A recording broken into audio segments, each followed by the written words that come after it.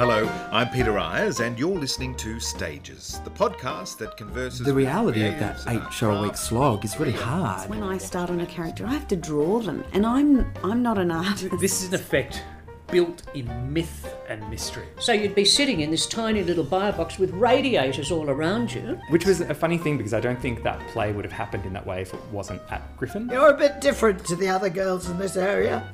Yes, I thought, yes, I am. That was the days when they could smell an actor or a singer and think, oh, I've got 6 weeks. My sisters really taught me that I had to be versatile. This pink ostrich feather sticking up out of my hair, out of this wig. My first career, as it were, was preparation for my second career. And her face was beaming. It was just beaming at me. I hadn't lost any of my passion or love for it, so it's been a joy to talk to you. Thank you very much. Hello, welcome to the Stages podcast and the first of a 3-part conversation with Todd McKenney.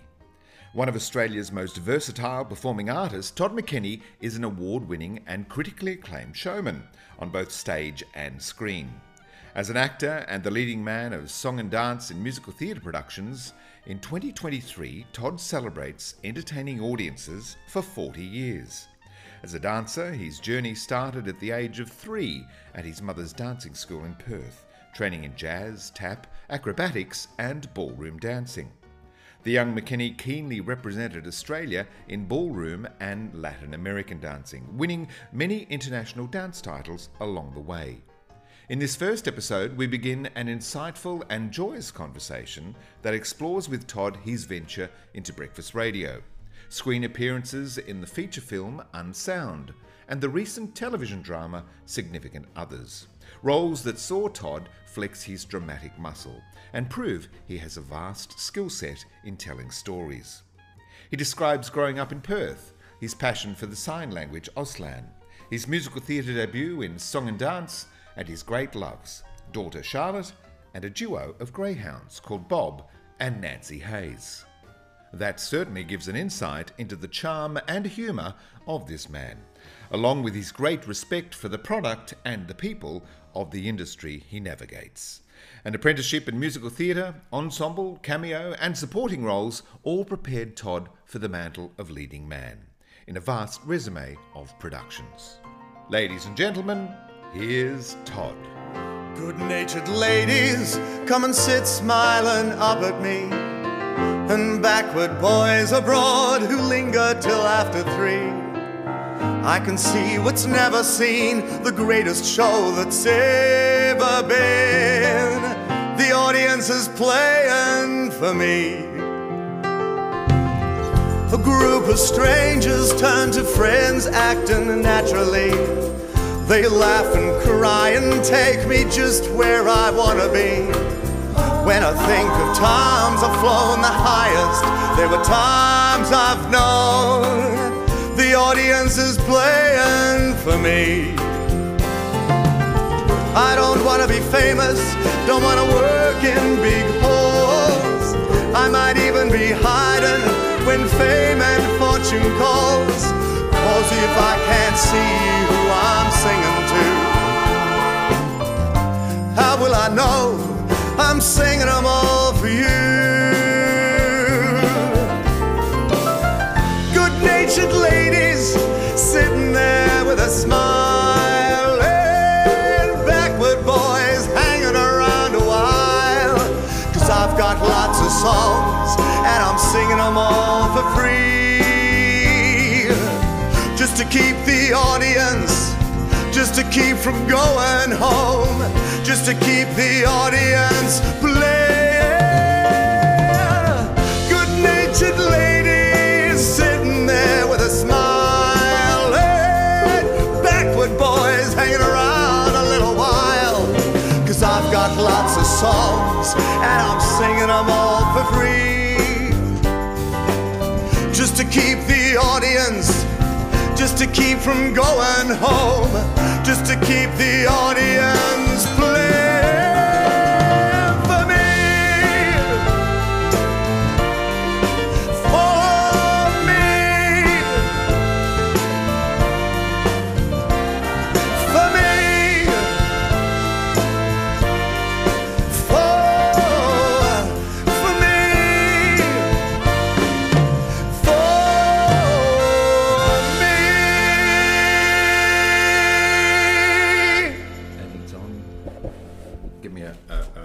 Todd McKenney. Oh, that's beautiful. How's that? Good. You've done radio. Checked. Into the middle distance. You've done radio before. I have. Once or twice. Once or twice. Was that breakfast radio?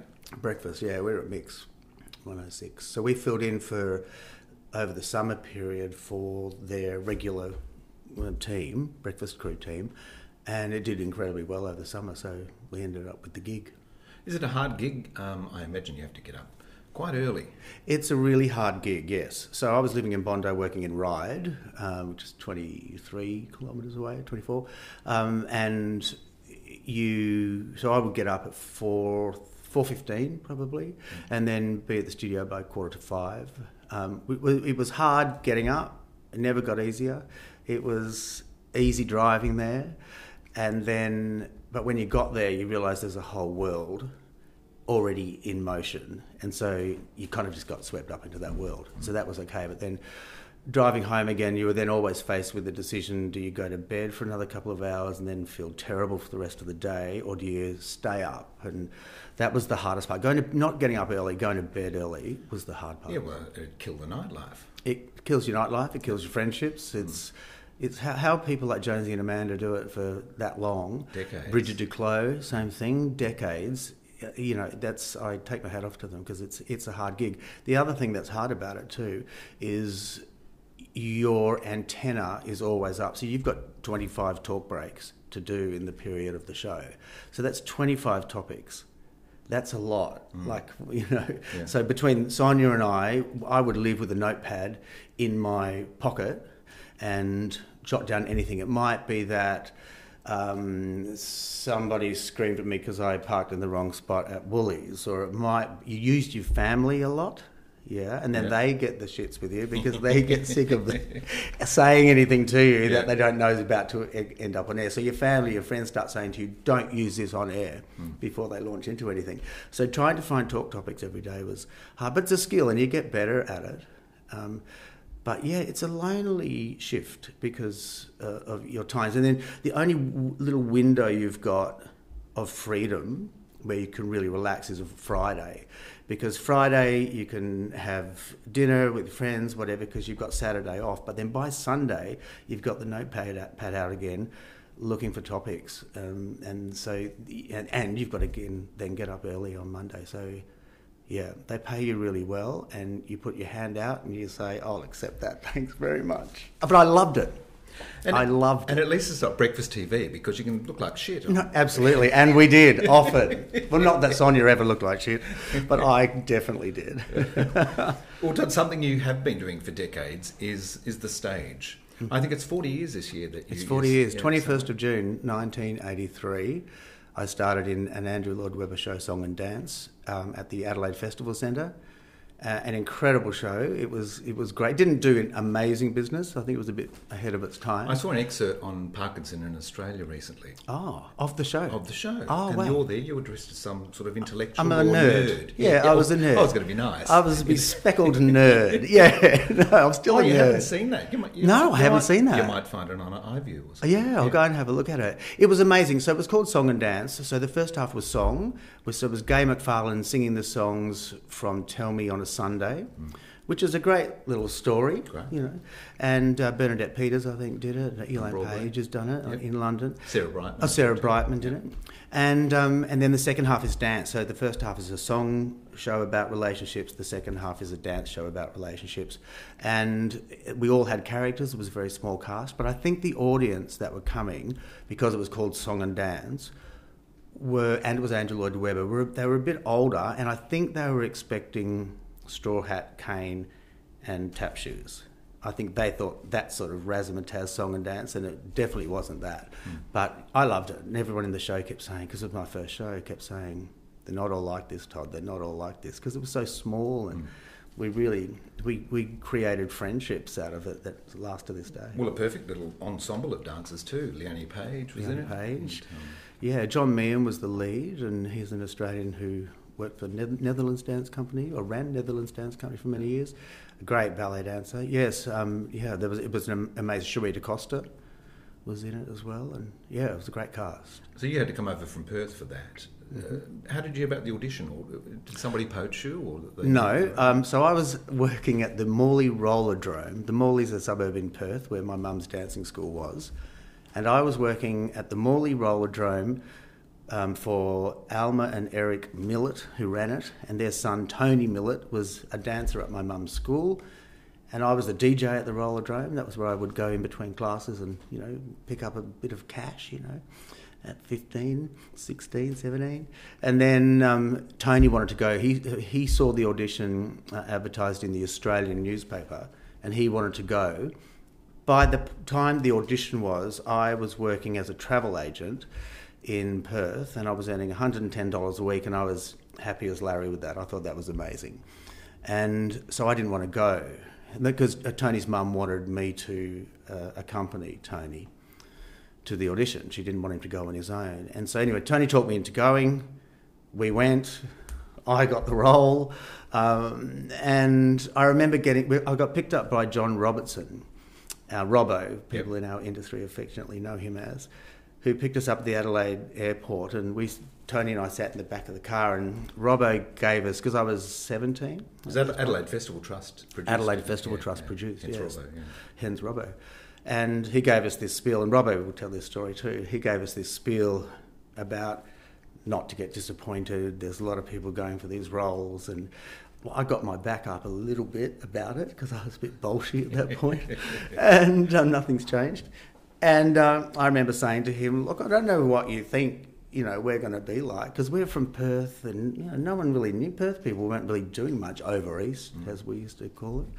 And he was giving us this pep talk, about, because he knew we'd never auditioned before. And I piped up and said, "Look, I don't know what you think you're getting here, but we're pretty good." And I got the role. And so I know it's the 21st of June that I walked into the green room and met everybody for the first time. Rhonda Birchmore, she was understudying Gay McFarlane, who was the singer in the first half. Leonie Page, and people who are friends with me today, because the 21st of June was my sister's birthday, so It's 40 years this year. Are you likely to be on stage on the 21st of June this year? I won't be on stage on the 21st of June, but I've just, to celebrate the 40 years, I've just remounted a show which I do in between musicals or other projects, which is me celebrating Peter Allen, of course, and I do small theatres and the big clubs. And so I've remounted that to celebrate, The Boy from Oz, which I'm sure you'll get to, was such an amazing time in my life. And so I'm putting that show back together. The 21st, I don't think, falls on a weekend this time, but I just do weekends with that show. And but yes, I will be working in that time to celebrate the 40 years. Brilliant. Well, it's great to have this conversation with you, Todd. I'm not aware of any other musical theatre leading man in the country who has many notches on their belt as you do, as far as musicals go. I've had an extraordinary career. It is, and you've also, and I'm grateful for it. Like I say, it is. I don't mean to sound conceited when I say it is, but it really is. Like I've absolutely been blessed with the support from John Frost, particularly, who he's guided me through it and asked me what I want to do, and he's done more than just put me in a show to sell shows. He says to me things like, because I'll say, "Can I be in that? Is there anything for me in that?" And he'll go, "No, your audience don't want to see you do that." So I feel like John's always cared about the shows I go in, but it does feel like I'm in a lot of his shows. And we're just friends. Oh, yes, let's make that quite clear. When I did Shrek, actually, because I played Lord Farquaad in Shrek, and Frosty asked me to do that. And at the press call, Ian Phipps, publicist to the Stars, did make the public announcement that it's not the first time I'd been on my knees for a show for Frosty, because Lord Farquaad is 4 foot tall, Absolutely. So I did the entire show on my knees. Yeah. So I would like to clarify, just friends. That's good to know that. But you've certainly served your time. I mean, from song and dance in the chorus, and you worked your way up to ensemble roles and supporting roles to eventually the lead roles. So yeah, that's really important. I did. Well, when I left Perth, I'm what I would call a dancer's dancer. Like all I ever wanted to do was dance.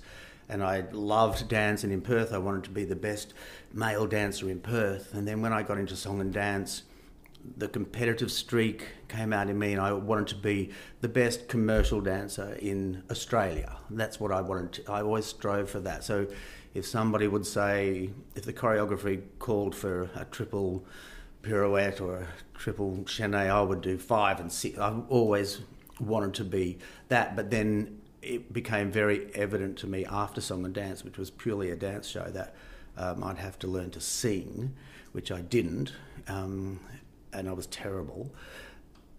So it became very clear to me that I had to get that skill under my belt. And as soon as I did get that skill under my belt, and I'm still getting it under my belt, that opened up a whole stack of opportunities to play leading men. Yeah. Well, you're obviously at home on the stage. And look, I'm not pissing in your pocket, but every time I go to a show that you're in, I feel like I'm in safe hands. That, you're going to be entertained. It's going to be a good show. I went to Hairspray opening night, which is a fantastic production. I think it's just so beautifully cast. But that duet you do with Shane Jacobson, Timeless to Me, just says everything about perfection in musical theatre.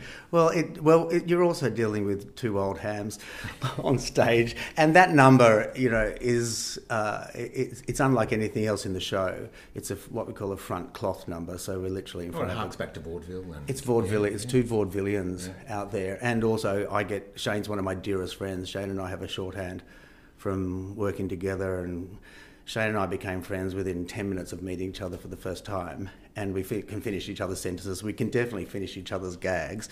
And with Shane, I've learned in unscripted stuff like on television, or even scripted stuff like Hairspray, where we do have a bit of license to go off script in our particular part of the show, that it's never going to be the same twice. And if Shane lobs something to me, he feels safe that I'm going to pick it up. I might not pick it up the way he thinks I'm going to pick it up. And it's the same for me. If I lob something to Shane, I don't know where it's going to go, but I know it's going to be fun. And I don't think there's another person I've ever worked with where I have that synchronicity and shorthand and comfortableness with. And it's gold for me, because I feel like I'm in incredibly safe hands working with him, and I'm pretty sure Shane would say the same. Yes, that spontaneity of improvisation when it works, and you've got someone that you can trust, is gold. And it is. I dare say we'll get into it later too, but your television work relies on a lot of that also, your screen partners and how you... Yes, and I think it's why I like radio too. Like in the I think we did 2.5 years of breakfast. It's the part of my brain that spontaneity and ad-libbing and off the cuff engages really intrigues me. And I like the fact, like talking to you now, having to think about, because it's just oral, having to think about what I'm saying and to make it entertaining and stuff is what thrills me. So when I do my one-man shows like the Peter Allen show I was just mentioning, if I have a good show, it's not the singing and the dancing. It's whether the chat worked. And when I was studying Boy from Oz, one of the questions I had, because of Gail Edwards, the director's intelligence and experience too, she said, you need to find out why Peter Allen was popular to a very general public crowd and able to be himself on stage, and they bought it. His flamboyance and all of that, and he skated that thin edge of, am I or aren't I, and all, but they bought it in droves, and I went to see him, and I was part of that general public audience. And from watching all the research I did on him, and from shows that his family had given me to watch and stuff, it dawned on me one day it's the chat. And so the chat is really important to me, whether that's on television or radio or in my one-man shows. Setting out to want to be, a great commercial dancer in Australia, I guess you had no idea that television and radio would also be in your orbit during your career. Oh God, no! No, I hadn't. No, when I started to do publicity for shows, and 42nd Street was the first time I had to do publicity. It was always the radio appearances that actually gave me the biggest thrill, and I think I like radio particularly because is an instant connection to the audience, like there is on stage, where in radio, particularly breakfast radio, if you push your audience's buttons, the phone lines go bang, And you go, oh, right, we're onto something. You get that immediate feedback. In theatre, it's the applause, or it's what Mike Walsh used to call the cough count. You don't want a house full of people coughing because that means they're bored out of their brains. And he would always call the coughing out, and they're coughing. And television is just not quite like that. Television is you're more removed. You've got a bank of machinery in front of you before you reach the audience, so your performance has to be quite different. And then before social media particularly, you then have to wait a day before you read how much people hated you. Whereas in radio and television, in radio and theatre, you know straight away. And radio is much more intimate also. It's like, there's the microphone in front of you, and you are speaking to, there might be, thousands of, tens of thousands of, hundreds of thousands of people listening, but there's that one person that you're talking to. Yeah. I mean, person listening to this podcast now is probably alone. They're on the treadmill. They're travelling to work. Have you only got one person? Well, you've got my mum now, and I'll listen. There'll be two of us. That's good to know. Oh, yes. I didn't believe what people said about you. But No, but you're absolutely right. But they say that about television too. One of the hardest things I think on television is to actually be yourself, because you've got that, you've got the lights. You're very aware of the camera, whereas I'm not very aware of the microphone, and that's been my downfall often. Yeah. But you're very aware of the camera, and I think anybody is when somebody puts a camera in their face. And so to be yourself on television is, I think that's tricky. New York, home of musical theatre. The Yanks invented the form. Have you got to travel much to Broadway and see work? Oh yes, I've seen a lot. I've been to Broadway lots. Nancy Hayes and I always talk about Broadway. She loves Broadway as much as I do. Yes, I've travelled there and seen shows. I remember. Is there a show that stands out? Les Mis for me on Broadway. I went to and saw Les Mis. Cameron McIntosh actually gave us tickets. I went with Simon Gallagher, and it looked to me like it was a bit of a serious night out. I was more into the Will Rogers Follies and Sugar Babies, and I just wanted a bit of razzmatazz. 42nd Street. I didn't want to see, the French Revolution, and I just thought, God, that's going to be hard work. Why do we have to go to this? And it had been open 3 weeks, and I went begrudgingly, sat in the theatre, and I had one of the most, and to this day, one of the most incredible theatrical experiences of my life. When the lights came up at interval, I had forgotten I was in the theatre, and I got a shock of my life. And I remember seeing this man's head and hairy back of his neck in front of me. I know it's a weird image, a very large man. And the lights came up, and I was staring at this man's head and a hairy neck, and it was like I got sucked back into my seat. And I went, oh, wow, I'm in the theatre.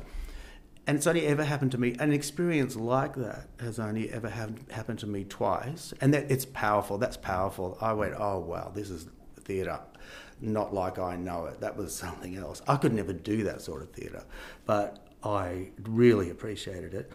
And the other time I had a similar experience was Dame Edna at the Palais in Melbourne. Wow. I was so engrossed in the way she chatted to the crowd and had the crowd just eating out of her hands. And when the show finished, I realised I had a very, very similar experience. I was just right in there, and it's powerful stuff when that happens. They're the nights that we live for, that keep us going back to the theatre, isn't it? Absolutely, and you can't get that from any other medium. Yeah. May 31st, happy birthday. Oh, thanks. Next year a Gemini. Are there two Todds? Oh, yes. Yes, there is. I think not so much in the performance side. What you see is what you get when you talk to me. But I have a Todd that's very vague and can lie on the couch and eat shell chocolates and watch reruns of Beaches a lot. There's that Todd. But there's also a Todd that gets things done. And I quite like him. When I wake up as him, I go, all right, we're him today. So today's the Todd who rings Telstra and who pays his fines or his what. I definitely have those two Todds. But I'm not as extroverted, I think, as some people would think I am. So are you a shy person? When it comes to relationships and that sort of thing, yes, definitely. Yeah. What makes you happy?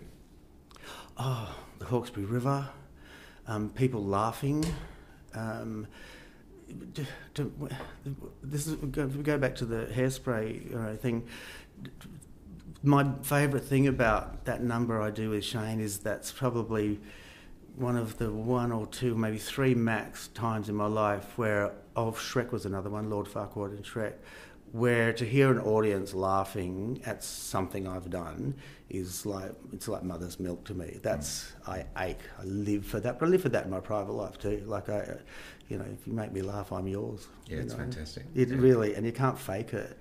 And I hate people who fake that. You can't fake it. No, and an audience can't fake it either. No. And so when you've just done that, you've just given them that sensation, that's what keeps me going back. Yeah, no, we're lucky if there's those 2 or 3 people in our lives that we can sit down with, have a conversation and just lose control with laughter. Your tummy hurts from laughing. It's fantastic. Your 2 flatmates obviously bring you much joy as well. Nancy Hayes and Bob. I live with Nancy Hayes. I said that to Nancy.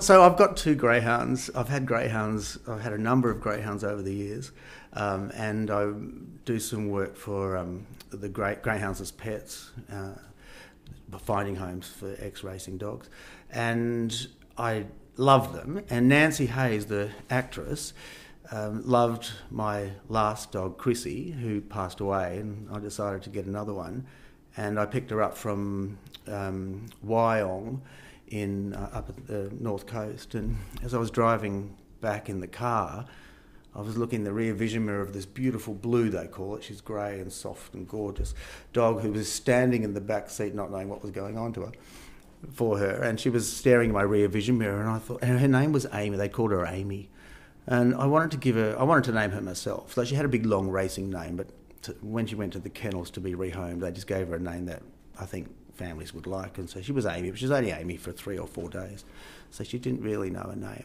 And I thought, I want to name this one, because the others I just kept the names they came with, and then I thought, Nancy Hayes. So I rang Nancy on the way back, and I said, Nance, I've got this new dog, and I want to name her after somebody I love. Would you mind if I called her Nancy Hayes the Greyhound? And she said, oh, darling, I'd be honoured. And then she said, she'll be a needy little thing. And then every now and again, Nancy would send me text messages saying, have you fed me today? Or have you walked me yet? And then whenever she sends me text messages now, she signs them off with Nancy Hayes, the actress. And so I live with Nancy Hayes. And then Queenie van der Zandt, who you might know, is a fabulous theatre performer and comedian and go-getter, and a great friend of mine. She rang me the first day I had Nancy, and I was sitting on my couch in my lounge room, and Nancy Hayes, the greyhound, had stepped up on the couch, and she'd slid and put her head behind me into the cushions, and Queenie van der Zandt rang me, and I'd only had Nancy Hayes, the greyhound, for about 4 or 5 hours at that point. She said, what are you doing? I said, well, Queenie, you're not going to believe this. I'm sitting on my couch with Nancy Hayes' wet nose in the middle of my back. And it just took off from there. And now I've then had another boy, Joey, who was 12 and a half when he passed away. He passed away, and I've got another dog now who moved into the household. And so Nancy Hayes, the actress's husband, is Bob Birtle, fabulous jazz musician and wonderful man. And so I called him Bob. So I live with Nancy Hayes and Bob Birtle. It's not many women who can say that they've got a greyhound and a theatre named after them. And a cat, apparently. Who's got the cat? I thought I had the original idea of the century. Apparently there's a cat running around Nancy Hayes. It's not that original. So I wake up with Nancy Hayes in my bed every day. Nancy Hayes co-starred with you in Significant Others, didn't she? No. The television show. Yeah, Nancy Hayes, the Greyhound. Nancy Hayes, the Greyhound. Nancy Hayes, no, the yes. Actress, yeah. So Nancy Hayes. So I got the script for Significant Others, the ABC drama, which I loved. You're fantastic. That was a new experience. That's been the most exciting thing I've done in a long time, because it was outside my comfort zone, and it was in the theatre world, but it was a new experience, and I was petrified that I was going to be too big, but I was in such safe hands, and I loved it. Anyway, my character, I'm reading the script, Tommy Murphy written the script, and my character had a greyhound called Narelle. And so we were at the first day of rehearsals, and I said to him, where are you getting your greyhound from? And he said, oh, don't talk to me about the greyhound, it's costing us a fortune. And I said, well, I've got two. I've got Nancy Hayes. Yes. She needs to be in this. And share my dressing room. Yeah, and she did. And so Nancy Hayes became Narelle. So at home I started calling Nancy Narelle every now and again, just so she wouldn't look bewildered on the shoot. And then Tommy said, do you have a photo of Nancy? And I said, yeah, I do. And so I sent it through to him, got to work a few days later, and there on the cast board is Todd McKenney playing Wayne, Ken Moralita playing Dan, Rachel Blake playing Ursula, and all the cast lists with their name and their character. And then the bottom right-hand corner was a picture of Nancy Hayes, the greyhound, and it said, Narelle, Nancy Hayes. And so I took a photo of it and I sent it to Nancy and I said, you've made the cast list. And Nancy replied with, I'm going to send the ABC an invoice and they'll probably pay it. So it was great. And I was waiting for her to have a credit. I really wanted to see Narelle and Nancy Hayes on the credits, but she didn't make the cut. But she's in the show and she did a sterling job. She did. You played Uncle Wayne. I did. Who was a florist. Yes, Sydney's most eligible great gay florist. Yeah. And Nathan Starkey in Strictly Ballroom had a landscaping business. Yes, you think there's a theme. There's a theme here. There's a theme. And you've seen my garden. Of there course, was definitely a I theme. walked into this beautiful garden. You obviously enjoy gardening. I do. It's some passion. Downtime for you. Yeah, it's a passion of mine. I went from having a courtyard in Tamarama, and which was great, but didn't take much effort, to having this, what I've got now, just half an acre in the leafy upper North Shore of very sophisticated and elegant garden. Yeah, no, I love it. I'm like the guy in the Colorbond ad who you see on TV who grabs his coffee and walks outside in his undies and stares up at his roof. That's me in the mornings with the garden. Yeah. Well, it looks like Edward Scissorhands has been out there. Well, they reckon, yeah, they call me that around here. They reckon if I can't hedge it, it can't be hedged. There's a lot of bush jokes goes on with my garden. Really? No. Will you come over and trim my bush? If I hear that one more time. Congratulations, too, on the film Unsound, which I saw at the Mardi Gras Film Festival last year. It was terrific. As were you, and again, I'm not pissing in your pocket. It was just so great to see you, like significant others, outside your comfort zone. You know, I haven't seen it. Haven't you? No, and the reason I haven't, look, and I rarely watch myself back in anything or listen to myself back in anything. Even Dancing with the Stars, I've probably watched over 16, 17 episode series. I've probably watched myself back 3 times because I don't know. I just think, why am I slurring? I mean, when I listen to this, I'll probably think, why am I slurring? Why am I talking so fast? Your mother won't. Why am I talking too much? No. Your mother will love it. And you're paying per word, aren't you? Yeah. Keep talking. So I didn't. So I haven't watched it back because I just thought I'll rip myself to shreds and, pick on my own performance. So I'd rather feel it. Like in theatre, you never get the chance to watch yourself back. You can feel it. And with theatre, of course, the audience let you know. That's why I don't really care about reviews for theatre either, because the audience is your review every night, and when you're flying, when you're tanking. But with the movie, I don't know. I just haven't been able to bring myself to watch it yet. Maybe you'll be like Norma Desmond when you're older and you'll play old videos and DVDs. No, yes, I'm sure. And watch them and say, it was wonderful. No. Why didn't I look at this sooner? Maybe I will. Okay. In Unsound, you played Finn's father, Lewis. Finn was a young trans man and hearing impaired. Yes. And you I was going to say you spoke Auslan, but you performed Auslan, sign language in the film. Yeah. Did you learn it for the film, or had you been doing it beforehand? No, if we go right back, I had been learning it beforehand, is the short answer. So during The Boy from Oz, I had to do an interview for the Weekend magazine in the Sydney Morning Herald, and it was just a little list of, basically, it was a bucket list really, 10 things you want to sort of tick off before you leave this earth. And on that list Well, it was quite an insignificant bit of publicity for me, but on that list, number 3 was I would love to learn sign language one day. I think it's such an expressive and beautiful language. Did you have hearing impaired friends? Or? No, I'd seen during 42nd Street, we had 2 Auslan interpreters sign the show on the side of the stage, as a lot of your listeners will be familiar with. It's a great, if you have the opportunity to see a show, which is the day it's signed, you get 2 shows for one. It's really interesting. Well, even with those daily COVID reports and bushfire reports, there's often a signer working alongside the politician. Yes, and I know all those people now, so it was great. My friends were up there, and now I'm patron of Auslan Stage Left, which is a professional theatrical interpreting, Auslan interpreting company. But so I remember from the 2 interpreters during 42nd Street, and we're talking 1989 or early 1990.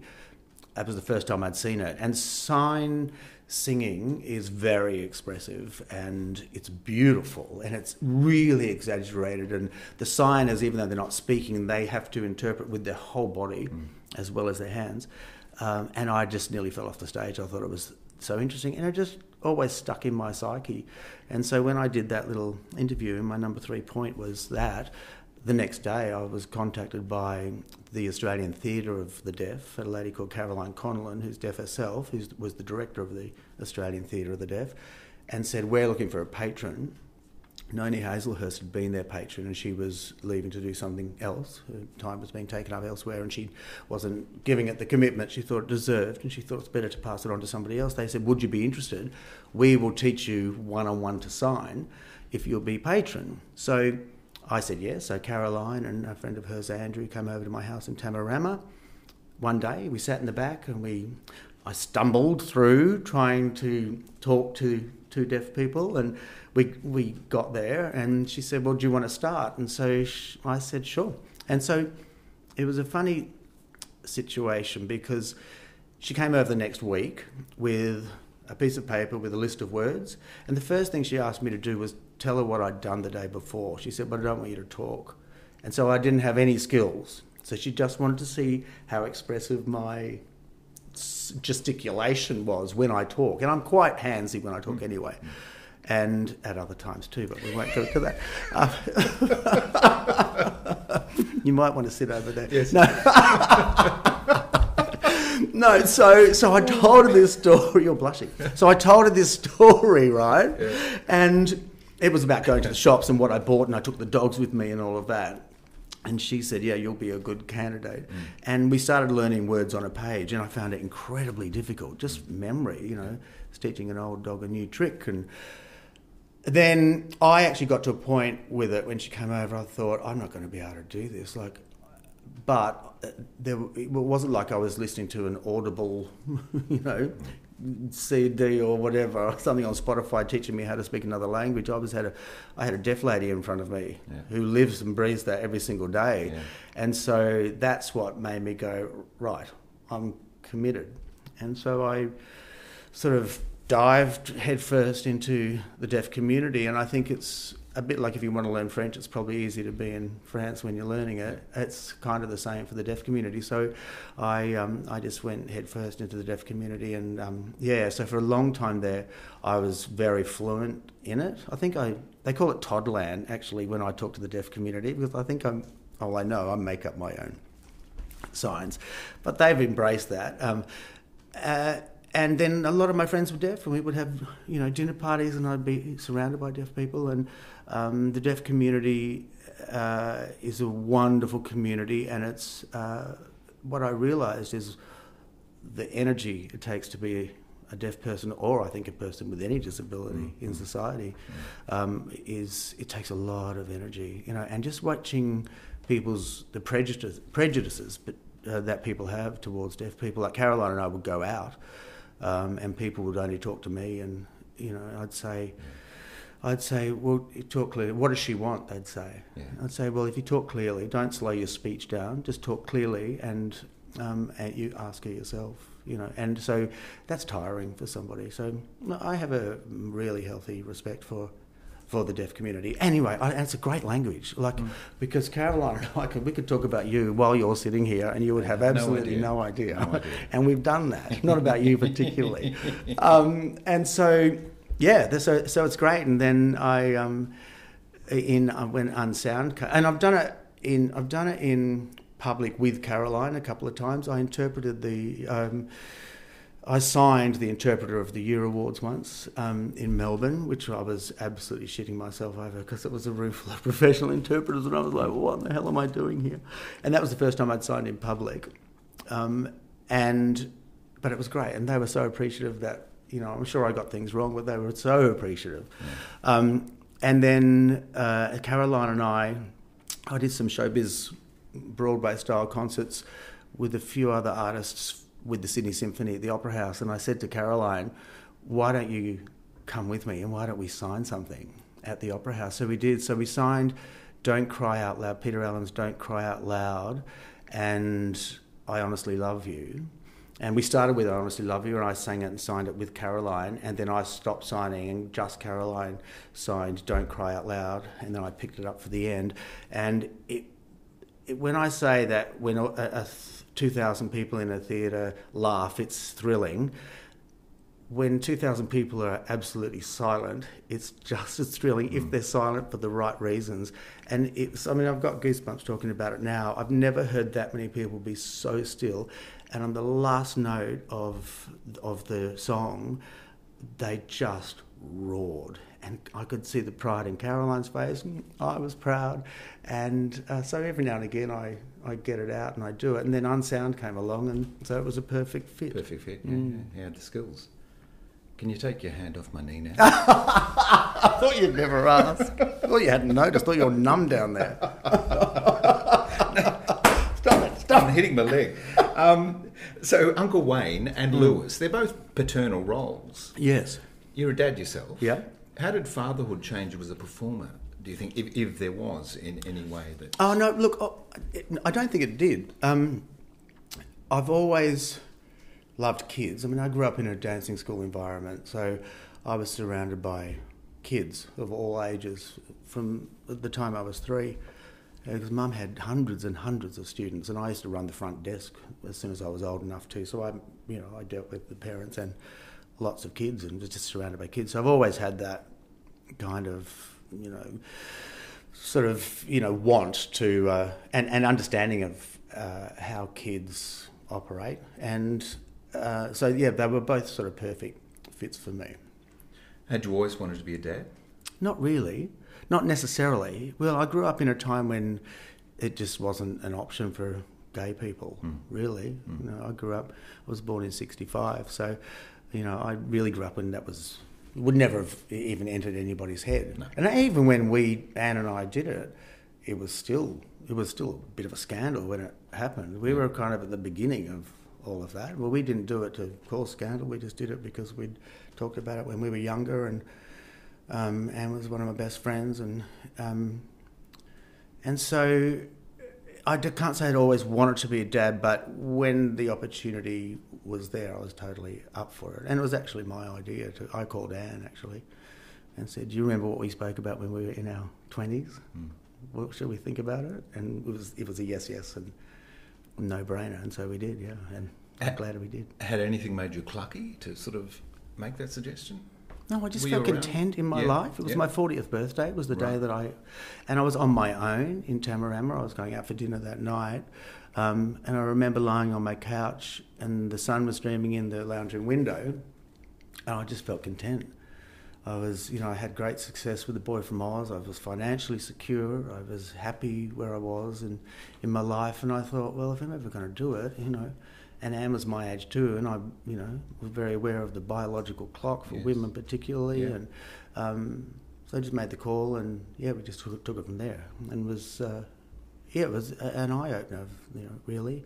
And the more I get more clucky as I get more into it, as Charlotte grows older, I'm more clucky than I was really at the beginning. That's fantastic. Yeah, fantastic. It is. With your stage commitments, television, concerts, you're very busy. This conversation, I think, has taken 18 months to finally pin down, which is wonderful for you.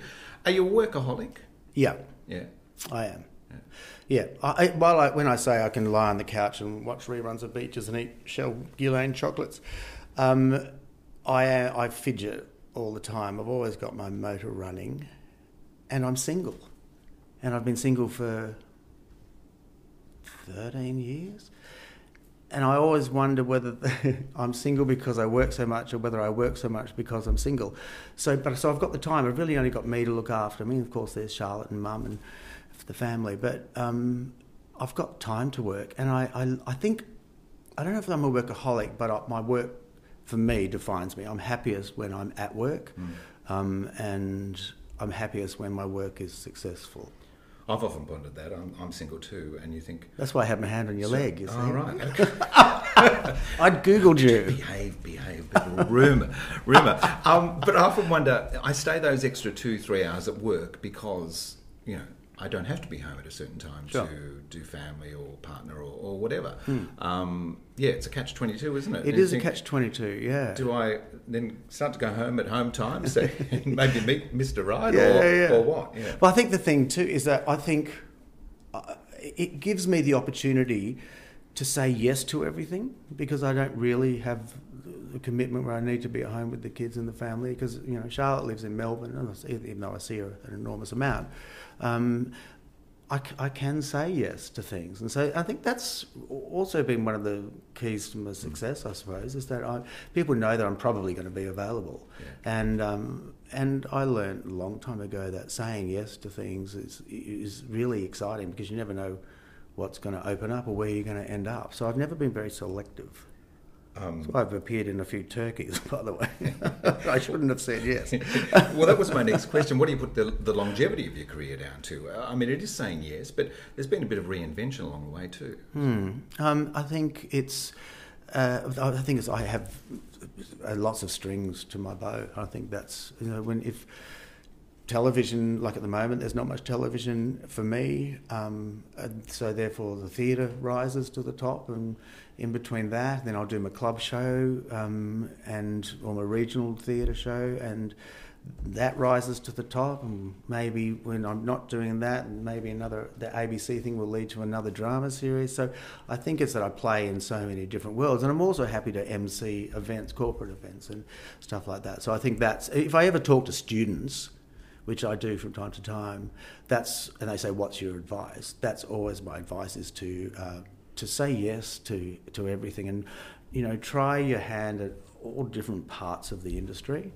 And there's fulfilment in lots of different areas. You know, you don't just want to be the star of Les Mis your whole life, because chances are it's not going to happen. But you might end up being a fabulous props department supervisor and just be in the theatre in another part of it and get rewarded that way. I always say, just don't close your mind off. Was Perth a good place to grow up in?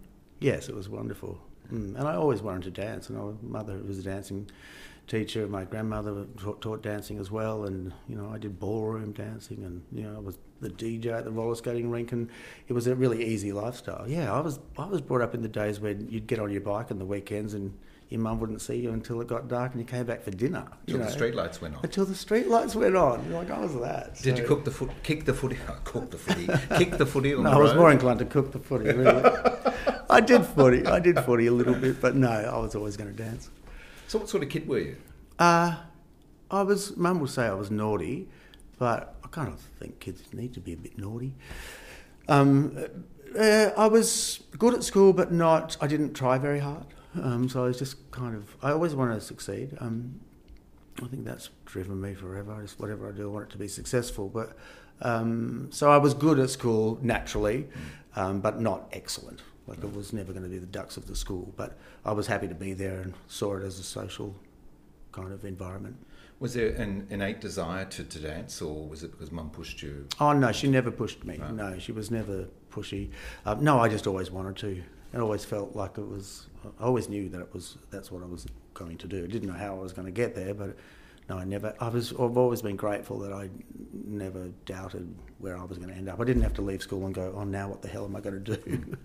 I just knew. And I had a mum that also, she didn't push at all, but she stopped me doing a few things early on in my career. So I got asked when I was very young, 16, 17, to join the sort of tits and feathers circuit in Asia. We used to call it tits and feathers, you know, the feather shows. Feather shows, which was a big there was a big circuit, particularly in Asia. What did you do for your tits? Well, yeah. Well, I look great.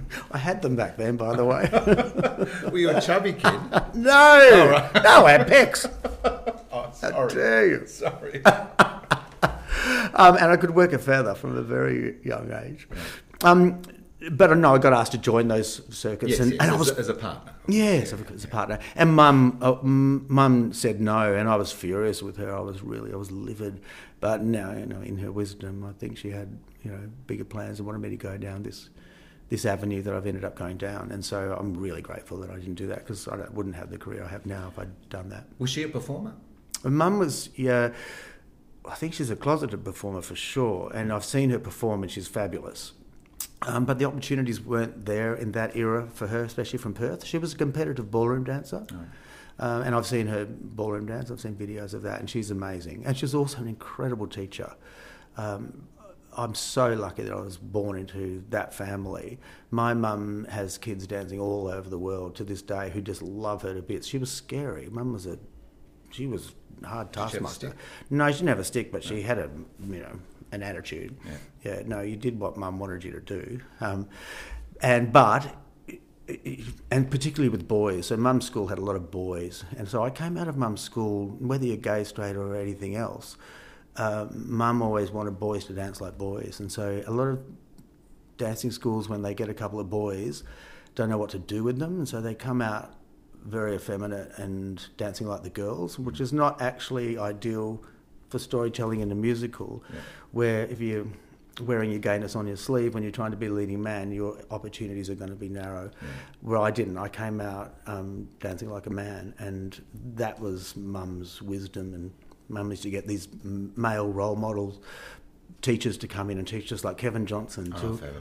So Jill Perryman and Kevin Johnson were big parts of our family growing up, and Kevin would come and teach the boys. So Mum ended up with a whole stack of boys, because her school was known for developing boys who come out dancing like men, and also come out knowing how to partner women. And that was how I got really my first roles, was that, he can do a jive, he can lift a girl, he can do a backflip, that's really how I started getting my work.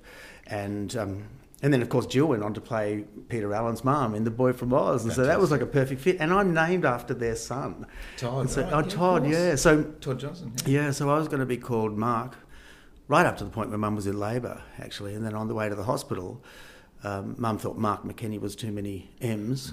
Yeah, a bit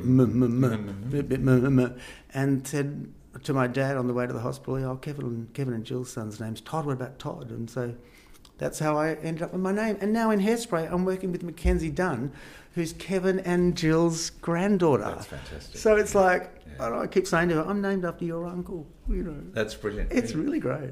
Mark wasn't your dad's name, was it? No, David. David. What did Dad do? So Dad, when I was very young, was he worked in finance. Then he was a car salesman. And then he was a jail warden at Fremantle Jail, and then Canning Vale Remand Centre. But my mum and he split up when I was 9, so I really got brought up with Mum, basically. You're a fan of biographies? I am. Joan Crawford. Oh, Joan Crawford. How do you know Bette that? Davis, Catherine Hepburn. Oh, my God. You all read them all as a kid. Yes, Madeleine Albright. I just read Madeleine Albright. Telling. Yeah, that is. And I had a wonderful Barbara Streisand record collection. And my favourite album of all time when I was growing up, actually my first album I ever bought when I was growing up, was Boney M's Oceans of Fantasy.